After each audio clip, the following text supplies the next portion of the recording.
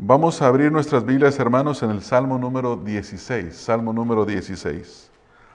Ustedes recordarán que la semana pasada estudiamos el Salmo número 11. Salmo número 11. Y hablamos de que este grupo de salmos, este salmo número 11 y el Salmo número 16 que estaremos estudiando en esta noche, corresponde a un grupo de salmos titulado los Salmos de Confianza. Son 6 salmos y se cree que todos ellos fueron escritos por David, con la excepción de uno de ellos, según los comentaristas bíblicos. Hay uno de ellos que no se ubica realmente y si él fue el autor, pero cada uno de estos salmos habla de la confianza que nosotros debemos de tener en nuestro Señor. Cada uno de ellos habla de la confianza personal que David tenía en Dios. Y la semana pasada aprendimos lo que David dice en el Salmo número 11. Esta noche vamos a estudiar el Salmo número 16. La lista de los salmos son número 11, número 16, 23, 61, 62 y 91. Una lista de salmos hermosos.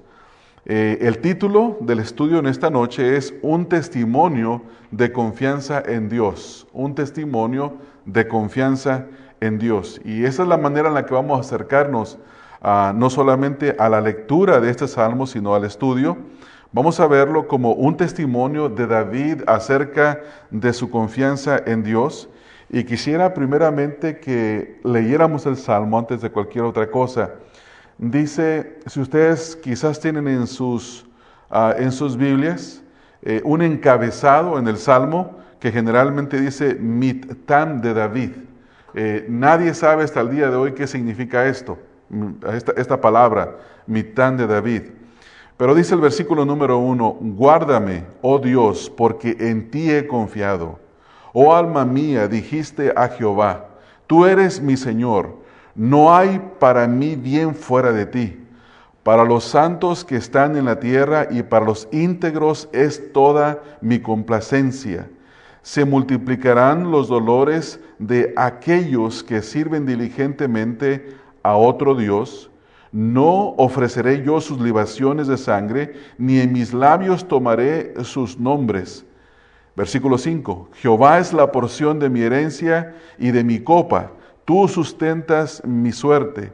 Las cuerdas me cayeron en lugares deleitosos, y es hermosa la heredad que me ha tocado. Bendeciré a Jehová que me aconseja. Aún en las noches me enseña mi conciencia. A Jehová he puesto siempre delante de mí, porque está a mi diestra, no seré conmovido. Se alegró por tanto mi corazón y se gozó mi alma. Mi carne también reposará confiadamente, porque no dejarás mi alma en el Seol, ni permitirás que tu santo vea corrupción. Me mostrarás la senda de la vida, en tu presencia hay plenitud de gozo, delicias a tu diestra para siempre. Salmo número 16. Este Salmo número 16, como ya mencioné hace un momento, es parte del grupo de los salmos llamados Salmos de Confianza en Dios. Y se sabe que David es el autor de cada uno de estos salmos, y que en cada uno de ellos David expresa su confianza en Dios manifestada en épocas diferentes de su vida. O sea que estos 6 salmos los escribió en épocas distintas de su vida. Entonces esto quiere decir que cada uno de ellos tiene un contexto histórico en la vida de David. Este salmo es una confesión de confianza en Dios y ejemplifica una profunda confianza en el Señor, tanto en la vida como en la muerte. O sea que lo que él está hablando es que él, a través de su conocimiento de Dios, aprendió la confianza en el Señor, y él se da cuenta de que él puede confiar bajo cualquier circunstancia en su vida en Dios, y no nomás en cualquier circunstancia de la vida, sino aún en la propia muerte. Por eso dice, si ustedes se dieron cuenta, al final del Salmo, habla de que no verá la corrupción, aunque tiene una connotación profética acerca del Señor Jesucristo, pero también habla de Él, también habla del mismo salmista. El contexto de lo que David estaba pasando en ese momento, en el Salmo 16, según algunos escritores es un poco difícil de determinar. No es como el Salmo que vimos la semana pasada. donde se sabía que en el Salmo número 11 David está siendo perseguido por Saúl y se conoce que ese es el contexto. De este salmo específicamente no se sabe qué es lo que está pasando en la vida de David, pero vamos a estudiarlo aún así. Existe una variedad de opiniones según los comentaristas bíblicos sobre el origen del salmo. Unos dicen que solamente es una expresión de devoción al Señor. Se sienta David y escribe el salmo como expresando gratitud a Dios. Y yo creo que pensar en esto es sumamente importante, hermanos, sobre todo para nosotros en la clase de vida que vivimos en un país como este, en el que andamos, salimos a trabajar, volvemos, corremos, entramos, pero es necesario de sentarnos a dar un momento de contemplación al Señor, a tener un momento en el que agradamos al Señor a través de expresiones de gratitud. Otros creen que es una profesión de fe por un Canaán convertido al yaveísmo. El yaveísmo es como decir yaveísmo. Hay que entender un poco esto. Yahvé es el nombre que se utiliza para Dios. En la traducción que nosotros tenemos en la Biblia Reina Valera encontramos Jehová, pero la otra traducción que se puede hacer también es la de Yahvé o Yahweh, cualquiera de las dos. Y según un comentarista, es una confesión de confianza en medio de crisis. Obviamente es lo más posible, que está escribiendo en medio de un momento de crisis. Ahora, debido a esta serie de opiniones y la indecisión de los datos, el Salmo puede al menos ser visto como una composición hecha durante un tiempo de paz y de tranquilidad. Porque si uno observa el Salmo cuidadosamente, aparenta, no está diciendo que hay consejeros que le están diciendo que tengan confianza en Dios, como en el Salmo número 11. No está hablando de unos enemigos específicos. Él simplemente parece que está meditando y escribiendo de la confianza que él tiene en el Señor. Y eso es importante poder llegar a entenderlo. La referencia general a los malvados en este Salmo y la expectativa de la muerte son algunos argumentos en favor a que este salmo se escribió en una época temprana de la vida de David, en una época temprana, porque todavía, según lo que se escribe ahí, no había experimentado las guerras contra los enemigos que todo el tiempo había luchado. El enfoque del salmista está en el Señor y en todos sus beneficios. Vamos a ver cómo en el versículo número 1, él enfoca su oración al Señor. Y después del versículo número 2 hasta el versículo número 11, va a hablar de todos los beneficios de poner su confianza en el Señor. Es más, si ustedes se fijan en el versículo número 2, nota lo que dice: oh alma mía, dijiste a Jehová, tú eres mi Señor. Y escucha la siguiente frase, hermanos: no hay para mí bien fuera de ti. ¿Se dan cuenta, hermanos? La realización de David era que cualquier otro bien que él pudiera tener en esta tierra, cualquier beneficio que él pudiera tener en esta tierra, no se comparaba al bienestar que él tenía de parte de Dios. Y eso es importante notarlo, porque va a ser una de las cosas que a nosotros nos van a bendecir en esta noche. Ahora, en este salmo, él celebra la bondad de Dios que ha experimentado en la vida, si ustedes se dan cuenta, y puede ser que reflexione sobre los problemas también del pasado, pero el impulso está en su confianza en el Señor. Esto es lo que más resalta en este Salmo número 16. Y él comienza con una oración en el versículo número 1. Y también expresa su confianza en el Señor, versículos 2 al versículo número 4. Y en los versículos 5 al 8, él dice que su confianza está en Dios debido a todos los beneficios que él está experimentando de parte de Dios. Y en los versículos 9 al 11, él se regocija con la expectativa de continuar caminando en el camino de la vida, versículos 9 al versículo número 11. Así que en base a esto, nosotros vamos a aprender en esta noche que en este salmo conoceremos el testimonio de confianza en Dios que debe de tener todo verdadero creyente.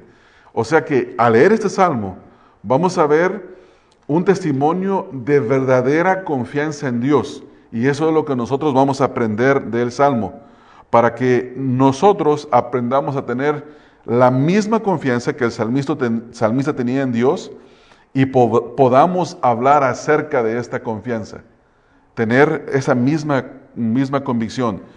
El Salmo lo he dividido solamente en 2 puntos. El primero se enfoca en el versículo número 1 y es la oración de David.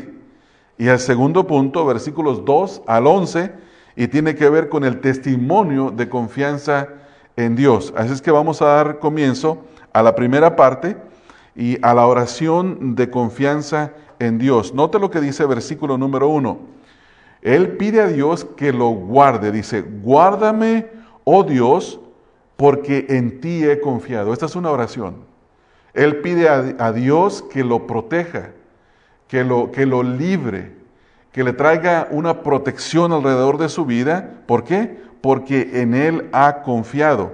La primera cosa que David comienza haciendo es pidiendo a Dios protección. Por eso dice, guárdame, oh Dios. Es importante entender que David era un hombre que desde una edad temprana, él había puesto su confianza en Dios. Quiero volver a referirme al pasaje que les mencioné la semana pasada, donde él pelea contra el filisteo, Goliat. Y uno puede ver que todo el ejército de una nación estaba atemorizado y él, desde una edad muy temprana, tenía confianza en Dios, ¿verdad? Dice que Dios, él le dice al filisteo, hoy te va a entregar Jehová en mis manos. Y eso fue lo que hizo. Lo mata, le corta la cabeza.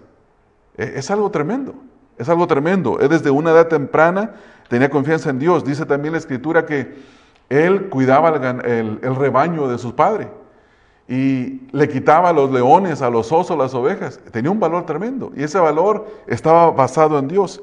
Y él sabía que el único que podía cuidar y proteger su vida era Dios.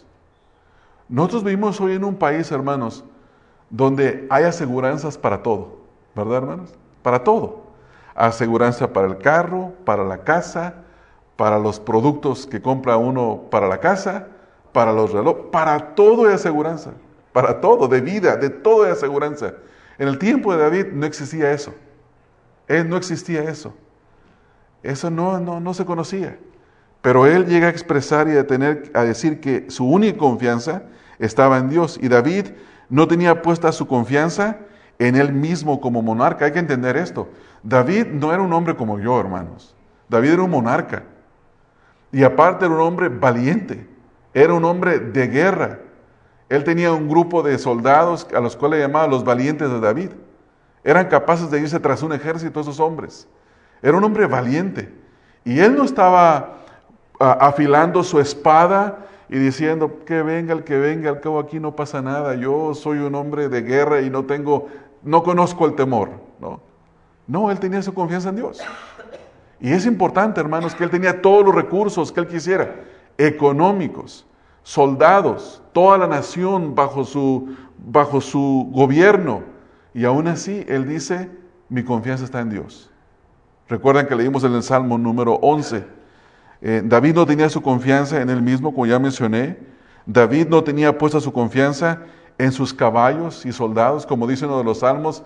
Ellos confían en caballos y en sus carros, pero nosotros confiamos en Jehová de los ejércitos. Y aquí hay algo que ustedes y yo tenemos que aprender, hermanos. Que Dios abra nuestros ojos para que hoy en esta noche nuestra confianza en Dios aumente un poco más, porque así va creciendo poco a poco. Así como el deportista que quiere correr una maratón y va desarrollando esa fortaleza, no la desarrolla de la noche a la mañana. Es un proceso largo de disciplina, de ejercicio, de disciplina de vida en cuanto a cuánto tiempo dormir, qué cosas tiene que alimentarse, qué cosas puede hacer y qué no puede hacer. Y de la misma manera ustedes y yo tenemos que aprender también la confianza en Dios. David tampoco confiaba en todos sus recursos, que tenía muchos. Él pide a Dios que lo guarde. Él pide a Dios. Él no se pone y dice, no, voy a poner 500 de mis mejores hombres como vigías de la ciudad. Y si un ejército viene, ellos lo pueden combatir hasta que nosotros nos preparemos y yo puedo dormir tranquilo. No, Él dice, guárdame, oh Dios, porque en ti he confiado. En ti he confiado.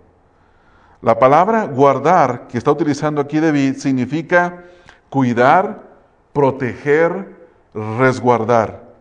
Por ejemplo, en el Salmo 17, en el versículo número 8, dice, guárdame como a la niña de tus ojos, escóndeme bajo la sombra de tus alas. Las figuras que él está utilizando aquí el salmista son tremendas. También la Escritura dice en el Salmo 121, versículo 7, Jehová te guardará de todo mal, Él guardará tu alma. Esta es la promesa del Salmo 121 en el versículo número 7. En el Salmo 97, en el versículo número 10, Salmo 97, 10. Los que amáis a Jehová, aborreced el mal, Él guarda las almas de sus santos. El libro de los Salmos, hermanos, está lleno de estas referencias. Está lleno de las referencias de que los que confían en Dios tienen que tener la certeza de que Dios guarda sus almas, de que Dios los protege. Y esto es lo que David está diciendo. Ahora, así como, por ejemplo, en una caja fuerte de gran seguridad se usa para proteger cosas de valor que un dueño tiene y las pone ahí para que los ladrones no se las lleven, es la misma idea. La misma idea es estar en un lugar seguro el cual nadie puede penetrar. Nadie puede penetrar. Y esa es la confianza que ustedes y yo tenemos en Cristo Jesús. El Señor Jesús dice que a sus ovejas nadie las puede arrebatar de su mano. O sea que estamos seguros en Él. Hay una confianza que ustedes y yo podemos tener en Dios. Y de eso es lo que está hablando aquí David. Dios es poderoso, hermanos, para guardarnos de los deseos de nuestra carne, de los deseos de nuestros ojos, de la vanagloria de la vida, del diablo, junto con todo aquello que utiliza para atacarnos. El Señor nos puede guardar. Él es poderoso para guardarnos. ¿Qué es lo que aprendemos nosotros de la oración de David, hermanos? Tener confianza en Dios. Y saber que Él nos puede guardar, que en Él podemos estar seguros. En la segunda parte de esta oración, David le dice a Dios, le dice a Dios el por qué él se dirige a Dios pidiendo protección. Y le dice, porque en ti he confiado. Mira, hermanos, en este mundo solamente hay alguien en quien confiar, y es Dios. Mucha gente confía en sus ídolos, o en su poder, o en su fuerza, pero el único que podemos estar con una confianza plena es en Dios, en nadie más. Por eso David dice, guárdame porque en ti he confiado.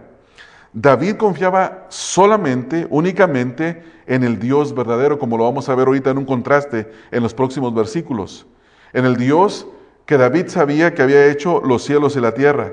El Dios que liberó al pueblo de Israel, que le dio herencia, que le dio una tierra prometida y que le dio la promesa del Mesías. Ese era en el Dios en el que David confiaba. Él tenía una confianza plena en Dios porque sabía quién era Dios.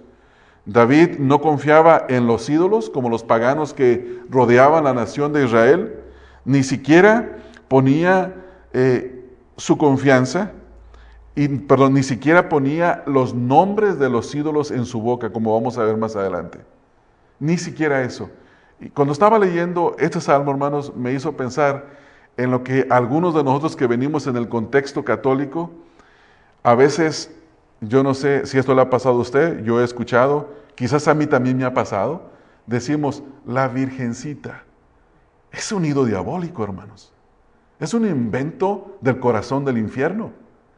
No lo deberíamos de poner nosotros en nuestra boca. Obviamente no vamos a ir con nuestros familiares que son católicos, ¿verdad? Y decirles barbaridad, esas cosas que para ellos son una barbaridad. Pero nosotros no tendríamos nada que ver con eso. Nada. Y esto lo vamos a ver más adelante. La confianza de David estaba en quién, hermanos, según lo que dice ahí. En Dios.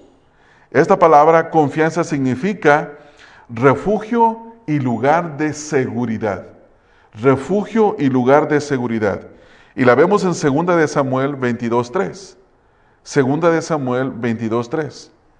Dios mío, fortaleza mía, en Él confiaré, mi escudo y el fuerte de mi salvación, mi alto refugio. ¿Ve la palabra y el fuerte? Este fuerte significa fortaleza, un lugar de refugio, de donde David se estaba protegiendo de sus enemigos. Ahora, hermanos, al ver este salmo y pensar un poco en lo que hemos leído, tendríamos nosotros que meditar en esto y hacernos la siguiente pregunta. ¿En dónde está puesta nuestra confianza? Ya vimos que David tiene su confianza en Dios, y ustedes y yo debemos de pensar cuáles son las implicaciones para nosotros de este versículo. ¿En qué forma esto nos debe de mover a cambiar nuestra manera de pensar? Debemos de pensar, ¿cómo está mi confianza? Del 1 al 10, ¿cómo está mi confianza? ¿Llego a un 7, llego a un 5, 6, 8, no sé, cada quien sabe? Pero ¿cómo está su confianza en Dios? A veces nuestra confianza está buena, ¿verdad, hermanos? Y a veces nuestra confianza baja. A mí me pasa en ocasiones así. Hay ocasiones que me siento como un león. Y hay ocasiones que me siento como un gatito de casa. ¿Por qué? Porque la fe baja a veces. Y necesitamos de decirle al Señor, aumenta mi fe, Señor. Aumenta mi confianza en ti. Y hoy puede ser una buena razón para orar a Dios, ¿verdad, hermanos? Podríamos hoy orar, aumenta mi confianza, así como David tenía confianza en ti. Que yo pueda tener una confianza como la de David. A veces nosotros confiamos en nuestras habilidades y a veces nosotros confiamos en el dinero, a veces confiamos en la casa, en el carro, pero nuestra confianza debe de estar en Dios. Hermanos, al igual que David, nuestra oración por protección debe de ser siempre a Dios, porque Él es nuestro protector. Él es protector y confianza de todos aquellos que se acercan a Él. Ahora, veamos, hermanos, la segunda parte de este salmo, versículo 2 al 11, y solamente vamos a ver hasta el versículo número 4.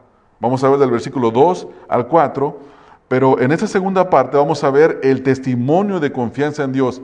David va a explicarnos por qué él tenía puesta su confianza en Dios. ¿Por qué pide a Dios que lo guarde? ¿Por qué él le dice, mi confianza está puesta en ti? Vamos a leer los versículos número 2 al versículo número 4, hermanos. Y vamos a ir ahí directo a nuestras Biblias.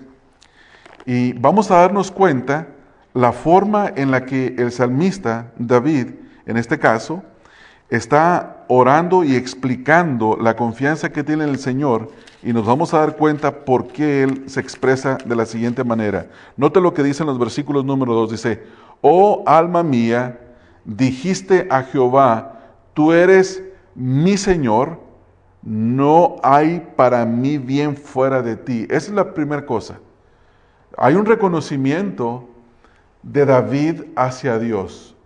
Él reconoce a Dios no solamente como Dios, sino también lo reconoce como Señor. Y esto no se puede separar. Para nosotros es muy sencillo creer en Dios. ¿No es así, hermanos? Creemos en Dios. Cuando tenemos una necesidad, vamos a Dios. Si nos dicen, ¿crees en Dios? Por supuesto que creo en Dios. ¿Crees que Dios es el creador de los cielos y la tierra? Claro que sí, la Biblia así lo dice, yo creo en Dios. Pero creer en Dios como Señor y reconocerle como el Señor de la vida es una historia totalmente distinta. Porque la implicación de reconocerle como Señor implica que nos sometemos, que sometemos nuestra vida a Dios. Y ahí es donde las cosas cambian bastante. Versículo número 3. Para los santos que están en la tierra y para los íntegros es toda mi complacencia. Ahora, en este versículo número 3, yo estoy pensando quién es el que está hablando aquí. Si está hablando David o está hablando Dios. Porque note lo que dice el versículo, para los santos que están en la tierra y para los íntegros es toda mi complacencia. Mi interpretación del texto es que es Dios quien está hablando. Pero podría ser también que David se refiere así. Y ahorita lo vamos a ver en otros versículos de la Escritura. Versículo 4. Se multiplicarán los dolores de aquellos que sirven diligentemente a otro Dios. No ofreceré yo sus libaciones de su sangre, ni en mis labios tomaré sus nombres. Note lo que dice aquí David. Es una declaración tremenda del celo que David tenía en base a la confianza que él tiene de Dios. Entonces vamos a ver la primera parte, hermanos. Vamos a ver la primera parte de lo que David está diciendo aquí. Y es las razones, el testimonio de por qué David tiene puesta su confianza en Dios. Versículo número 2. Él ve a Dios como amo y como Señor. Note lo que dice el versículo 2 una vez más.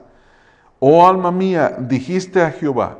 Jehová obviamente es una referencia a Dios. Pero luego dice el versículo, tú eres mi Señor. ¿Qué es lo que le dice el salmista a Dios?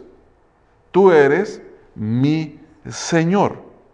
La forma en la que él se refiere a Dios, esto tiene que ver con quien él adora. Y Señor es una referencia a quien el salmista se somete. Entonces vemos dos cosas en este versículo número 2. Cuando él se refiere a Dios, está hablando de a quien él adora, y cuando dice Señor, está hablando de a quien él se somete. Y son dos cosas importantes a notar. La forma de referirse a él como Señor, esto revela la forma de sometimiento a Dios como el amo de su vida. Esto es importante entenderlo. Y finalmente, note lo que dice el versículo. Él dice, y fuera de ti no hay bien para mí. Esto es una referencia al bienestar que recibe el salmista de Dios. Esto es tan importante entenderlo, hermanos, porque ustedes, hermanos, se han dado cuenta, cuando viene una tentación a nuestras vidas y nosotros tenemos la tentación frente, creemos que esa tentación va a satisfacer nuestra vida. Y trae una satisfacción tal vez temporal, pero lo peor viene después de la tentación. ¿Se han dado cuenta?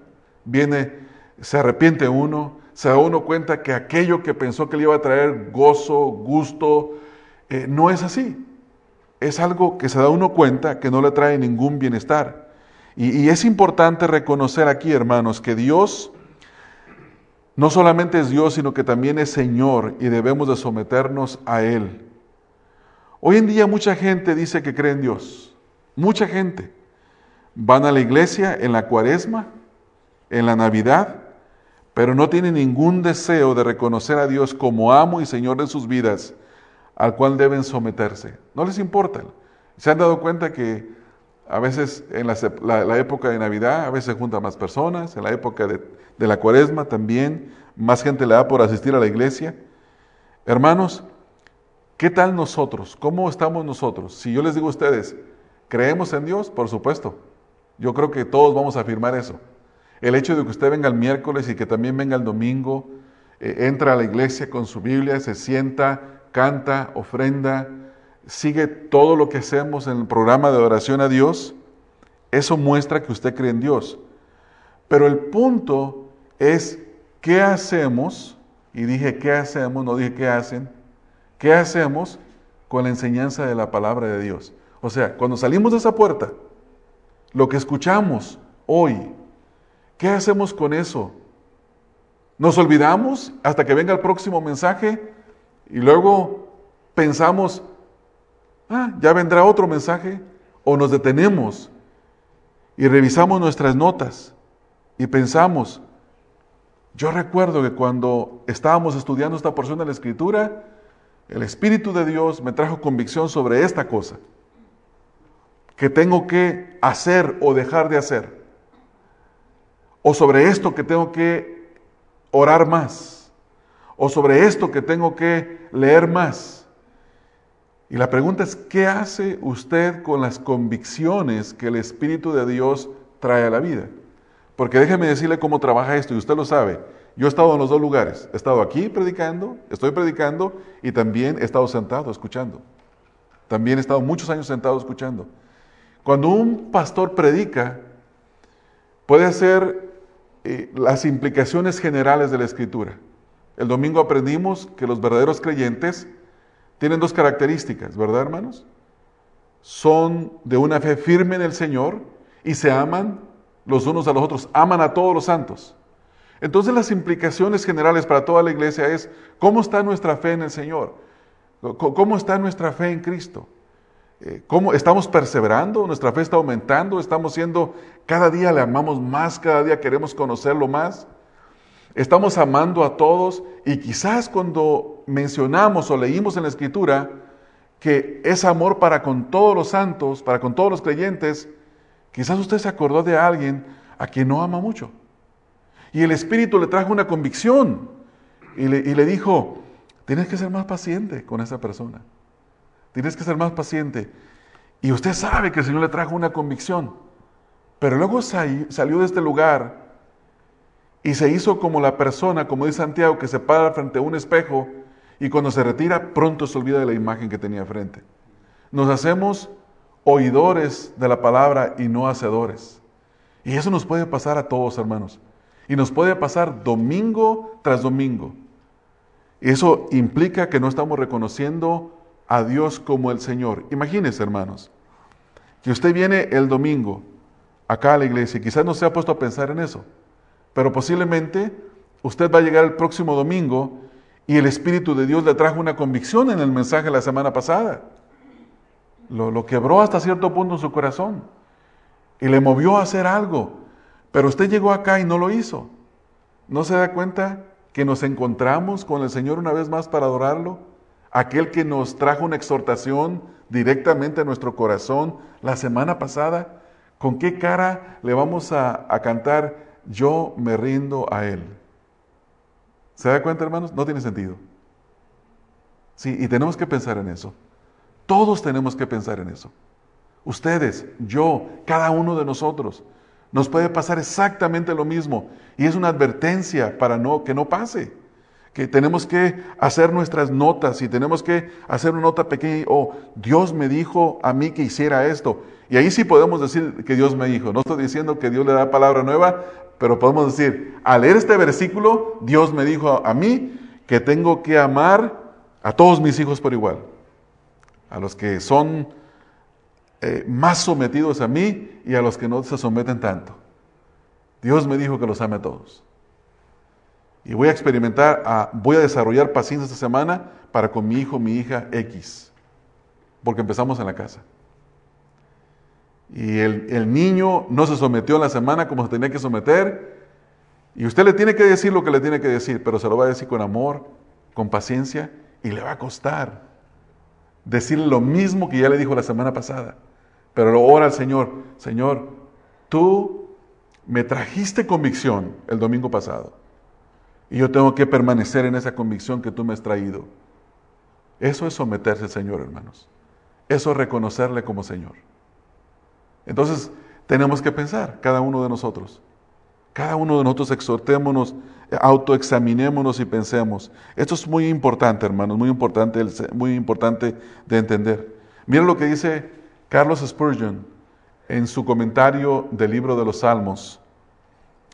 El hermano Rafael una vez, no sé dónde consiguió se recuerda que consiguió 2 comentarios grandísimos en uno de esos lugares antiques, ¿verdad? En un antique.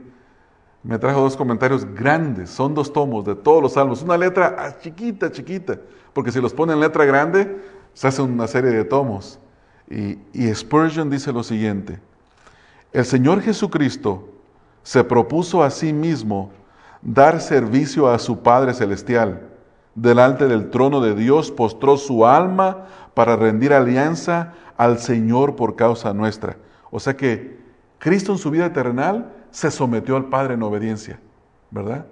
Le reconoció como el dueño, como el Señor, como el amo.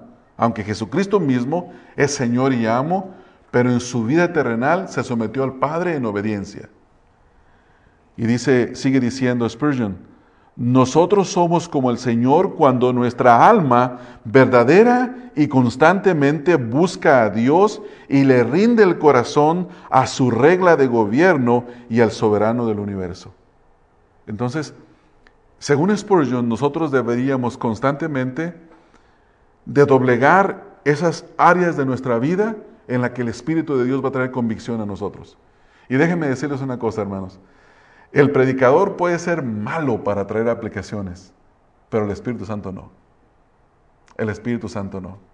Él es perfecto en sus aplicaciones para nosotros. Le va a hablar a usted, así sea usted un hombre erudito, maestro de una universidad, le va a hablar a usted. Así sea una persona que nunca fue ni a la primaria, le va a hablar a través de la palabra. Así sea un niño, así sea un anciano. Trae aplicaciones perfectas, pero el punto es, ¿las vamos a reconocer sometiéndonos al señorío de Dios o las vamos a ignorar? Hay que pensar en esto, así como lo que estamos viendo aquí con el salmista. Hermanos, Dios es también Señor. No podemos escoger uno y negar el otro. Debemos de adorarlo, pero también de someternos y servirle como Señor. Las dos cosas. No podemos escoger nomás el aspecto de Dios. Entonces, hoy en esta noche, el próximo domingo que vengamos, cuando usted lea la Biblia en su casa solo, el Señor le va a hablar. Y el Señor le va a traer palabras de consuelo, le va a traer palabras de esperanza, pero también le va a traer convicción a cosas que tiene que dejar de hacer o cosas que tiene que hacer. Y el punto es, ¿vamos a estar dispuestos nosotros a someternos a su señorío? Es una pregunta que tenemos que hacernos. Ahora vamos a ver versículos 3 al 4. El contraste que muestra David entre los santos y los idólatras. Dice el versículo número 3, para los santos que están en la tierra y para los íntegros es toda mi complacencia. Obviamente es Dios quien está hablando, porque está hablando de todos los santos que están en la tierra, y la idea es que fuera de la tierra, desde su trono, como dice el libro de los Salmos, Dios está en su santo templo y desde ahí reina. Desde arriba Él está viendo y Él tiene una complacencia especial con los santos. Dios se complace en aquellos a quienes Él ha salvado y caminan en integridad, según el versículo aquí. Dice, para los íntegros es toda mi confianza. En los santos que caminan en integridad. Note dos cosas juntas. Cuando nosotros venimos al conocimiento y a la gracia del Señor Jesucristo, todos aquellos que estamos en Cristo, Dios nos apartó. Somos santos. Posicionalmente estamos sentados en lugares celestiales con Cristo Jesús. Se nos aplicó o se nos imputó una justicia perfecta. Eso tiene que ver con la justificación, que responde a la pregunta, ¿cómo se justifica el hombre para con Dios? Y la respuesta es, como dijo el Señor Jesucristo, si vuestra justicia no fuere mayor que lo de los fariseos, no entraréis al reino de los cielos. Y los fariseos y los escribas y fariseos eran los que tenían el estándar más alto. Y la gente decía, es imposible entrar al cielo. Y esa es la verdad. Eso es lo que el Señor Jesucristo quería probar. Que se ocupa una justicia perfecta para entrar al cielo. Y esa justicia nos es dada en Cristo Jesús. Amén. Nos es dada en Cristo Jesús. Y cuando nos es dada, venimos a ser santos. Y estos son los santos del Antiguo Testamento, del Nuevo Testamento y a todos los santos de todos los tiempos. Aquí se refiere este versículo. Entonces los santos es una referencia a todos aquellos que por la fe en el Señor Jesucristo han sido apartados por Dios y han recibido una justicia perfecta que es la de Cristo Jesús.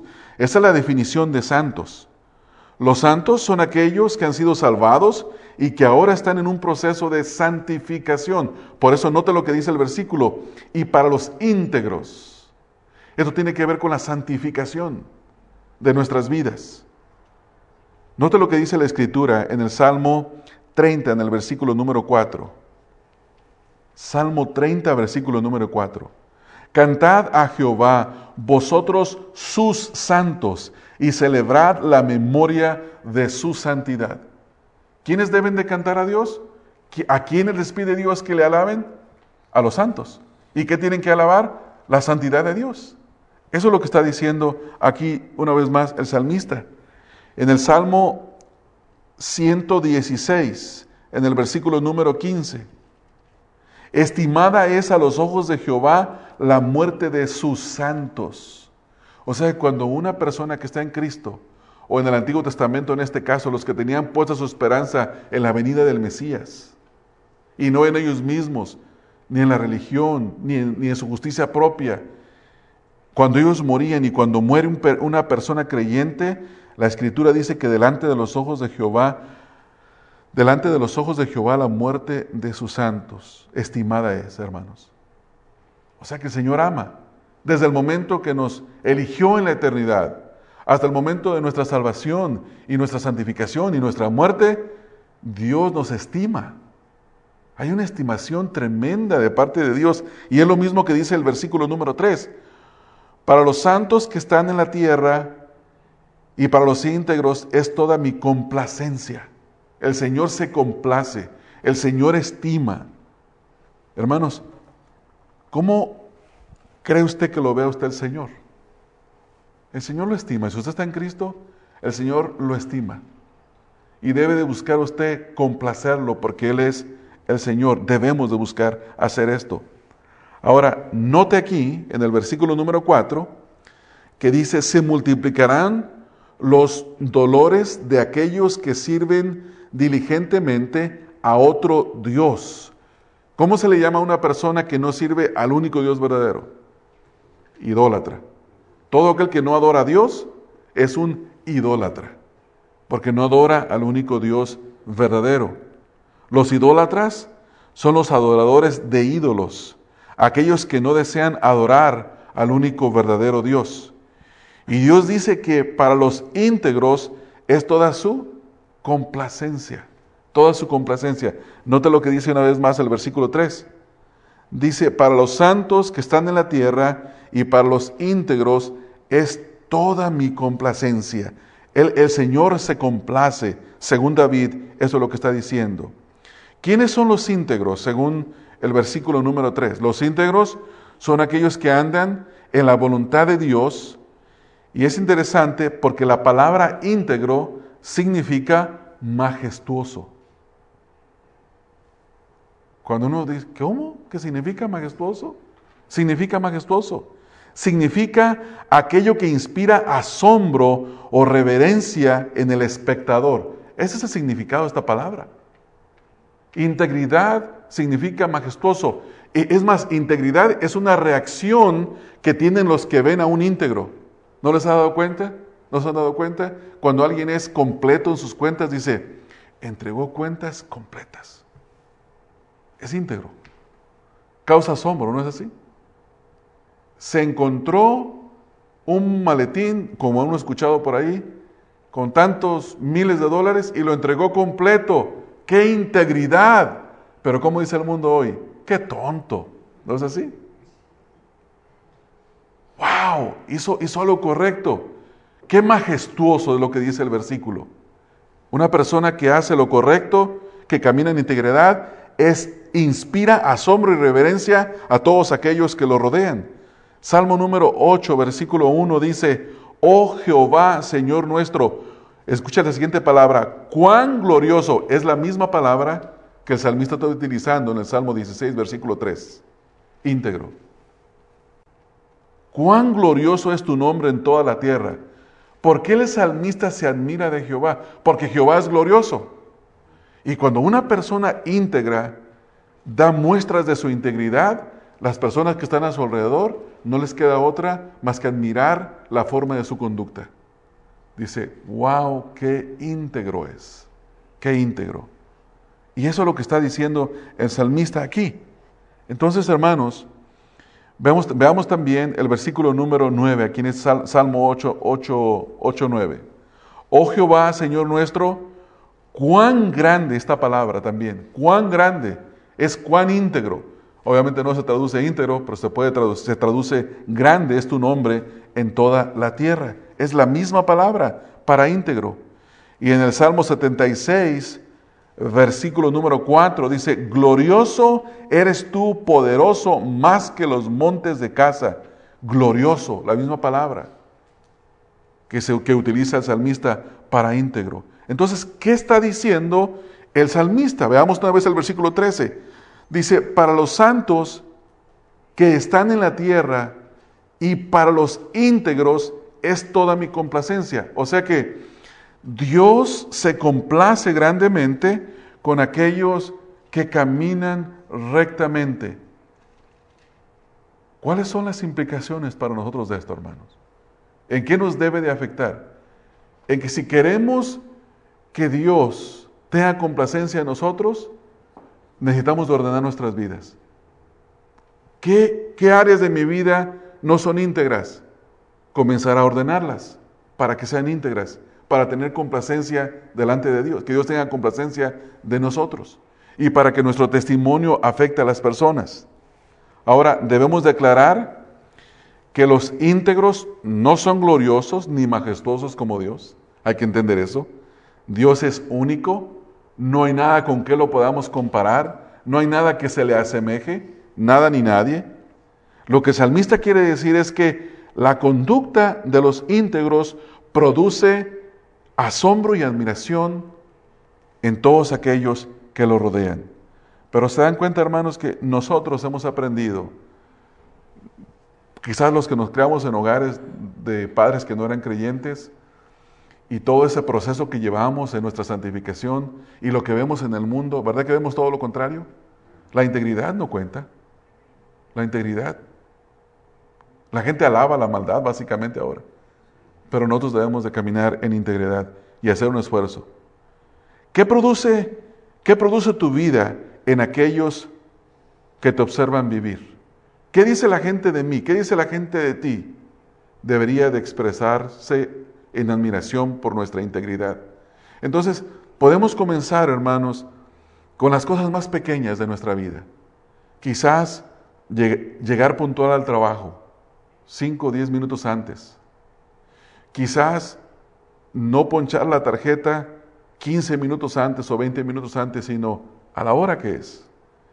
Quizás no invertir tiempo personal durante el tiempo de trabajo.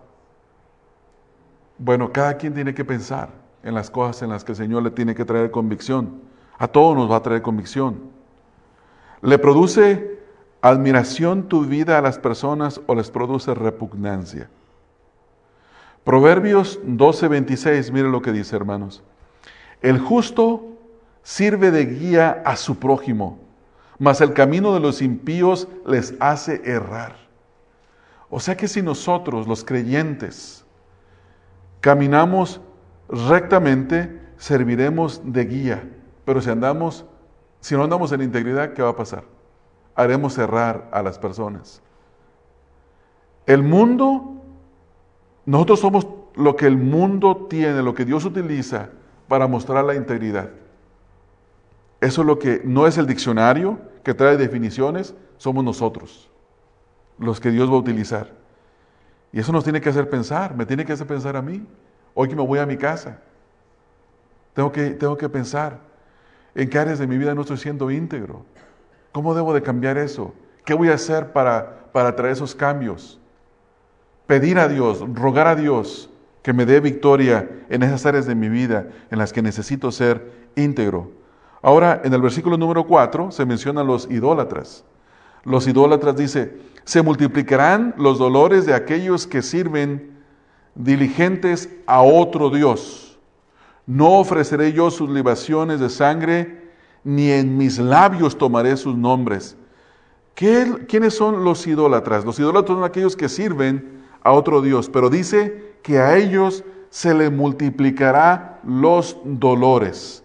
David aquí no está diciendo que hay otros dioses, hermanos. No está diciendo eso.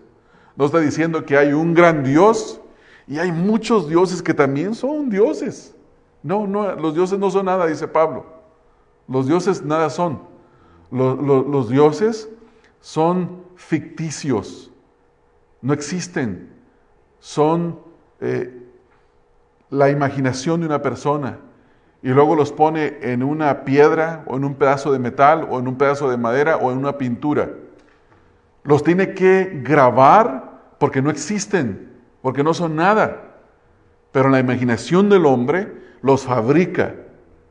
Y aquí David no está diciendo que hay muchos dioses, que está el único Dios grande, y que también está el Dios del Zeus, y otros dioses como ayer. estábamos aprendiendo una clase de hermenéutica que hay un dios griego que se llama Hermes.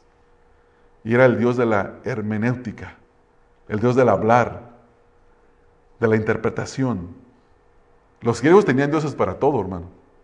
Para todo tenían dioses. No existen. Eran la ficción, el invento de sus mentes. Porque rechazaron al único Dios verdadero, como dice Pablo en Romanos 1, 18 al 21, por eso inventaron dioses. Romanos 1, de 8 al 21 dice, porque la ira de Dios se revela desde el cielo contra toda impiedad e injusticia de los hombres que detienen con injusticia la verdad. Porque lo que de Dios se conoce les es manifiesto, pues Dios se los manifestó. Porque las cosas invisibles de Él, su eterno poder y deidad se hacen claramente visibles desde la creación del mundo, siendo entendidas por medio de las cosas hechas, de modo que no tienen excusa. Pues habiendo conocido a Dios, no le glorificaron como a Dios ni le dieron gracias, sino que se envanecieron en sus razonamientos y su necio corazón fue entenebrecido. Profesaron ser sabios y se hicieron necios. Y escucha lo que dice el versículo 23. Y cambiaron la gloria de Dios incorruptible, o sea que sí la tenían, la conocían, la recibieron, pero la cambiaron. La cambiaron. En semejanza de imagen de hombre corruptible, de aves, de cuadrúpedos y de reptiles. Esto es lo que hace el hombre. Y obviamente David está hablando de esta gente. Y luego dicen, noten el versículo número 4, Salmo 16, 4. Se multiplicarán los dolores. La palabra dolor significa herida o parte dolorosa. Todos sabemos eso, no ocupo ilustrárselos, ¿verdad, hermanos? ¿Cómo tenemos cuando tenemos un dolor de cabeza? Hay una parte que me duele aquí. Aquí está el dolor. ¿Dónde te duele? Aquí, exactamente. ¿No hacemos así cuando vamos al doctor? Aquí me duele, doctor. Aquí está el dolor. O cuando alguien tiene un accidente y se corta, es una herida y ahí tiene el dolor. Dice, van a venir dolores a su vida. Cuando ellos enfrenten las dificultades de la vida, sus dioses no podrán hacer nada por ellos. Nada, absolutamente nada. Por eso tienen sus dioses, pero viven muertos de temor. Porque sus dioses no pueden hacer nada por ellos. Cuando Dios envía a los idólatras la condenación eterna, sus dioses no los podrán librar del juicio de Dios. No los van a librar. Y esto es lo que David está diciendo. Ahora David dice que él no los adorará ni los servirá. Dice, no ofreceré yo sus libaciones de sangre. O sea, no voy a ofrecer ningún sacrificio a ellos, no los voy a adorar. Hay un solo Dios y a Él voy a servir. Dice, ni en mis labios tomaré sus nombres. Ni siquiera los mencionaba. No los mencionaba. No eran dignos de ser mencionados. David dice que los ídolos no merecen ni adoración ni servicio, porque no han hecho nada. Nada. Dios merece toda nuestra adoración y servicio porque nos creó y nos sustenta, hermanos. ¿No es así? Por eso le damos gracias. Gracias por este día, Señor. Gracias porque puedo respirar. Gracias porque tengo apetito para comer. A veces no como lo que tengo que comer, pero tengo apetito para comer. Gracias. Él es digno de ser adorado, ¿no es así, hermanos? Porque Él nos ha dado todo, todo. Y eso es lo que tenemos que aprender nosotros, hermanos. Vamos a parar hasta aquí, hermanos, en este versículo número 4. La semana que viene continuamos versículo 5 hasta el versículo número 11. Pero tenemos que pensar qué va a pasar con ese estudio para nuestras vidas. Hemos aprendido que nuestra confianza debe de estar siempre puesta en Dios. Esa es la primera cosa que aprendimos. Y tenemos que examinarnos si realmente confiamos en el Señor. Mira, hermanos, si no confiamos en el Señor para las situaciones del diario vivir, ¿cómo le podremos confiar nuestra salvación? Si usted le ha confiado su salvación, confíele todo lo demás. Pablo dice que en su Hijo Él nos ha redimido. Dice, ¿cómo no nos dará con Cristo juntamente todas las cosas con Él? Todas las cosas nos las va a dar Dios, lo que nosotros necesitamos, no nuestros gustos, pero sí todo lo que necesitamos. También aprendimos que Él debe de ser nuestro Dios y Señor, porque Él es las dos cosas. Dios y Señor. No solamente adorémosle como Dios y gracias a Dios por todas las bendiciones, sino que también pensemos en el aspecto de su señorío. ¿Cómo me estoy sometiendo a Dios?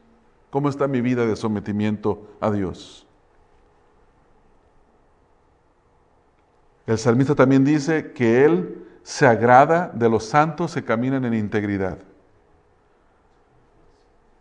¿Se está agradando Dios de nosotros? ¿Estamos siendo íntegros en nuestra manera de caminar? También dice el salmista que entendamos que nuestro bien está solamente en Él, en nadie más, hermanos. Nuestro bien depende de Él, de nadie más. Miren, hermanos, esta tierra no se va a acabar antes de tiempo. Ya ve cómo está ahorita tanta promoción contra el piensa verde, salva al planeta. Aquí en la ciudad de aquí en el monte, en el parque del Whittier Narrows, hace 2 sábados estaba una escuela plantando árboles. Y yo estaba observando, mi esposa y yo estábamos caminando ahí, y yo estaba observando a los jóvenes. Qué entusiasmados estaban. Y muchos con playeras aquí, con el nombre de la familia que estaba colaborando. Otros con frases, salva al planeta. Ahora, yo no estoy en contra de que se plante un árbol. Es bonito y lo debemos de hacer. ¿No es así? Debemos de ser sabios administradores de los bienes que Dios nos ha dado.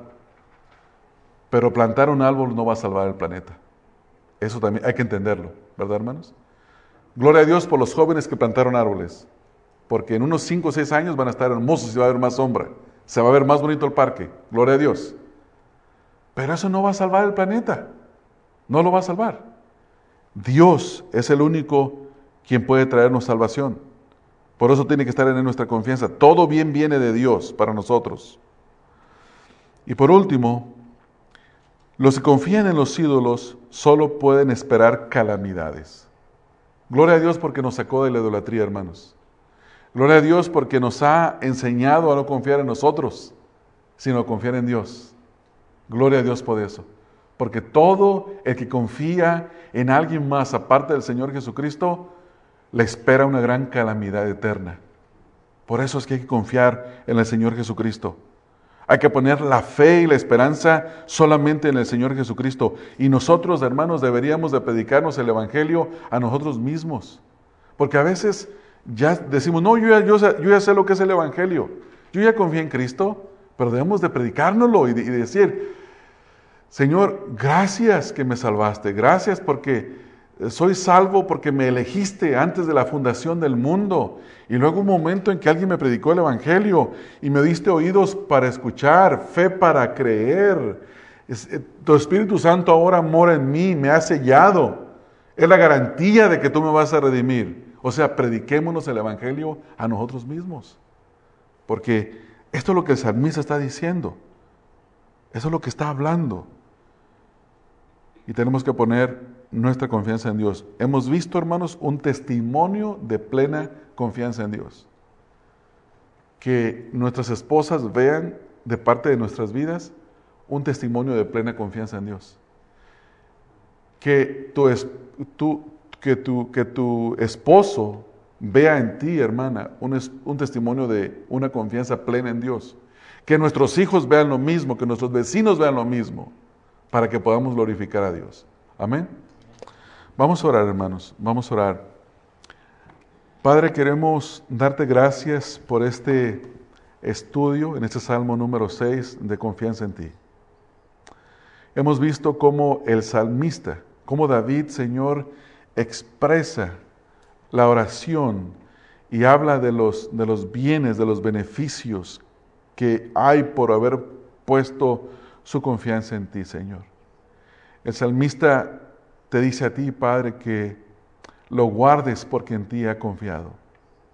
Y así queremos pedirte nosotros en esta noche, guárdanos, Señor, porque en ti hemos confiado. Señor, tú guardas nuestra alma, tú guardas nuestra vida. Guárdanos, Señor, de pecar contra ti. Guárdanos, Señor, de no hacer tu voluntad. Guárdanos de que nos apartemos y que hagamos todo lo que a ti te agrada. Señor, guárdanos, Padre, en esta noche. Quiero pedirte, Padre, que tú produzcas en nosotros un grande sentido de confianza en ti, Padre. Que cada uno de nosotros pueda tener la seguridad, así como se encuentra un objeto, Señor, en una caja fuerte que es impenetrable. Que así nosotros tengamos tal confianza de decir, de la mano de Dios nadie me arrebata. De la mano del Señor nadie me puede hacer caer, porque el Señor me sostiene. Ayúdanos, Señor, a poner nuestra confianza en ti. Ayúdanos, Señor, que en esos momentos en los que dudamos cuando oramos por nuestros hijos o por nuestros familiares que no te conocen, que son incrédulos, Señor, y que queremos desistir de orar, o cuando estamos en algún problema, en alguna enfermedad, Señor, y nuestra confianza empieza a decaer. Guárdanos, Señor, de ser incrédulos y aumenta nuestra fe. Señor, que este salmo sirva, Señor, como un testimonio de confianza que debemos de imitar para que vivamos vidas así como las vivió el salmista. Te ruego estas cosas, Padre, en el nombre de Cristo Jesús. Amén. Este mensaje fue predicado por Ramón Covarrubias, quien es pastor de la Iglesia Bautista Emanuel. Para más información sobre el ministerio Estudia las Escrituras, visita la página www.estudialasescrituras.org.